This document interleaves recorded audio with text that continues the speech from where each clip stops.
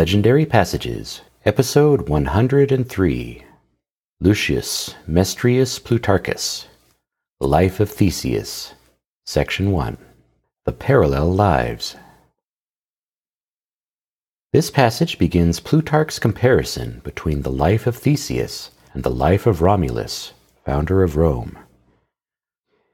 There are a few notable parallels, including questionable or divine parentage, strength and cunning, foundation of empires, terrible relationships, and feuds with family and countrymen.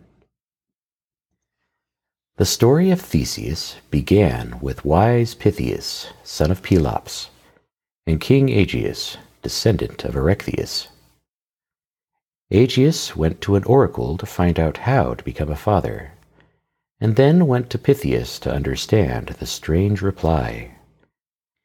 After a night of wine and romance, Aegeus suspected he had gotten Pythias's daughter Aethra with child. He hid his sword and sandals under a rock for his son to retrieve when he came of age. Aethra had a son named Theseus, whose father was rumored to be the sea god Poseidon, and he was raised by his grandfather Pythias.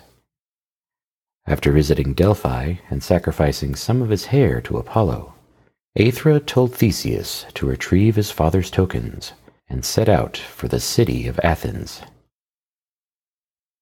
The Parallel Lives, a legendary passage from Bernadette Perrin, translating Lucius Mestrius Plutarchus, Life of Theseus, Sections 1 through 6. Just as geographers, O Sotius Censio, crowd onto the outer edges of their maps the parts of the earth which elude their knowledge, with explanatory notes that what lies beyond is sandy desert without water and full of wild beasts, or blind marsh, or Scythian cold, or frozen sea. So in the writing of my parallel lives, now that I have traversed those periods of time which are accessible to probable reasoning, and which afford basis for a history dealing with facts, I might as well say of the earlier periods, what lies beyond is full of marvels and unreality, a land of poets and fabulous, of doubt and obscurity. But after publishing my account of Lycurgus the lawgiver and Numa the king, I thought I might not unreasonably go back still farther to Romulus, now that my history had brought me near his times. And as I asked myself, with such a warrior, as Aeschylus says, who will dare to fight? Whom shall I set against him? Who is competent? It seemed to me that I must make the founder of lovely and famous Athens the counterpart and parallel to the father of invincible and glorious Rome. May I therefore succeed in purifying fable, making her submit to reason and take on the semblance of history. But where she obstinately disdains to make herself credible and refuses to admit any element of probability, I shall pray for kindly readers, and such as receive with indulgence the tales of antiquity. It seemed to me, then, that my resemblances made Theseus a fit parallel to Romulus, for both were of uncertain and obscure parentage, and got the reputation of descent from gods. Both were also warriors, as surely the whole world knoweth, and with their strength combined sagacity. Of the world's two most illustrious cities, moreover, Rome and Athens, Romulus founded the one, and Theseus made a metropolis of the other, and each resorted to the rape of women. Besides, neither escaped domestic misfortunes and the resentful anger of kindred. But even in their last days, both are said to have come into collision with their own fellow citizens, if there is any aid to the truth in what seems to have been told with the least poetic exaggeration. The lineage of Theseus, on his father's side, goes back to Erechtheus and the first children of the soil, on the mother's side to Pelops. For Pelops was the strongest of the kings in the Peloponnesus, quite as much on account of the number of his children as the amount of his wealth. He gave many daughters in marriage to men of highest rank, and scattered many sons among the cities as their rulers. One of these, named Pythias, the grandfather of Theseus, founded the little city of Troezen, and had the highest repute as a man versed in the lore of his times, and of the greatest wisdom. Now the wisdom of that day had some such form and force as that for which Hesiod was famous, especially in the sententious maxims of his works and days. One of these maxims is ascribed to Pythias, namely, "Payment pledged to a man who is dear must be ample and certain." At any rate, this is what Aristotle the philosopher says, and Euripides, when he has Hippolytus addressed as nursling of the pure and holy Pythias, shows what the world thought of Pythias.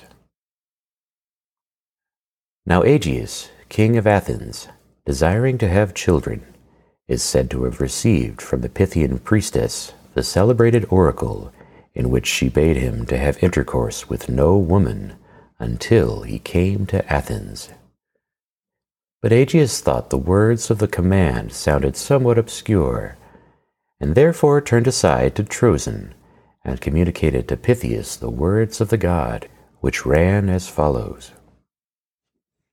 "Loose not the wineskin's jutting neck, great chief of the people, until thou shalt have come once more to the city of Athens." This dark saying Pythias apparently understood, and persuaded him, or beguiled him, to have intercourse with his daughter Aethra. Aegeus did so, and then learning that it was the daughter of Pythias with whom he had consorted, and suspecting that she was with child by him, he left a sword and a pair of sandals hidden under a great rock, which had a hollow in it just large enough to receive these objects. He told the princess alone about this, and bade her, if a son should be born to her from him, and if, when he came to man's estate, he should be able to lift up the rock and take away what had been left under it, to send that son to him with the tokens, in all secrecy, and concealing his journey as much as possible from everybody.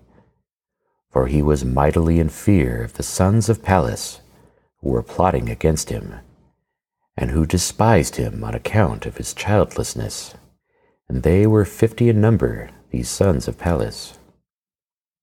Then he went away. When Aethra had given birth to a son, he was at once named Theseus, as some say, because the tokens for his recognition had been placed in hiding. But others say that it was afterwards at Athens, when Aegeus acknowledged him as his son. He was reared by Pythias, as they say, and had an overseer and tutor named Conidas.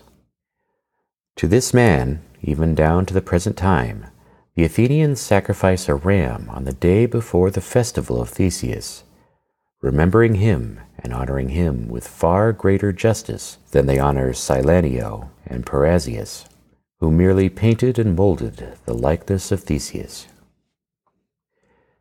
Since it was still a custom at that time for youth who were coming of age to go to Delphi and sacrifice some of their hair to the god, Theseus went to Delphi for this purpose, and they say there was a place there which still to this day is called the Thesia from him. But he sheared only the forepart of his head, just as Homer said the Abantes did, and this kind of tonsure was called Thesis after him. Now the Abantes were the first to cut their hair in this manner, not under instructions from the Arabians, as some suppose, nor yet in emulation of the Mysians, but because they were warlike men and close fighters, who had learned beyond all other men to force their way into close quarters with their enemies. Archilochus is witness to this in the following words: "Not many bows indeed will be stretched tight, nor frequent slings be whirled, when Ares joins men in the moil of war upon the plain, but swords will do their mournful work. For this is the warfare wherein those men are expert, who lord it over Euboea, and are famous with the spear. Therefore, in order that they may not give their enemies a hold by their hair, they cut it off." And Alexander of Macedon doubtless understood this when, as they say, he ordered his generals to have the beards of their Macedonians shaved, since these afforded the readiest hold in battle. During the rest of the time, then, Aethra kept his true birth concealed from Theseus, and a report was spread abroad by Pythius that he was begotten by Poseidon. For Poseidon is highly honored by the people of Troezen, and he is the patron god of their city. To him they offer first fruits in sacrifice, and they have his trident as an emblem on their coinage.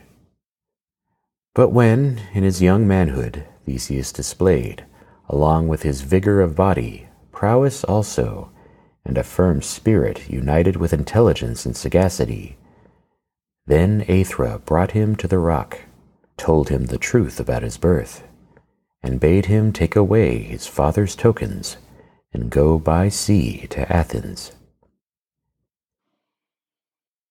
This passage continues next episode with the labors of Theseus.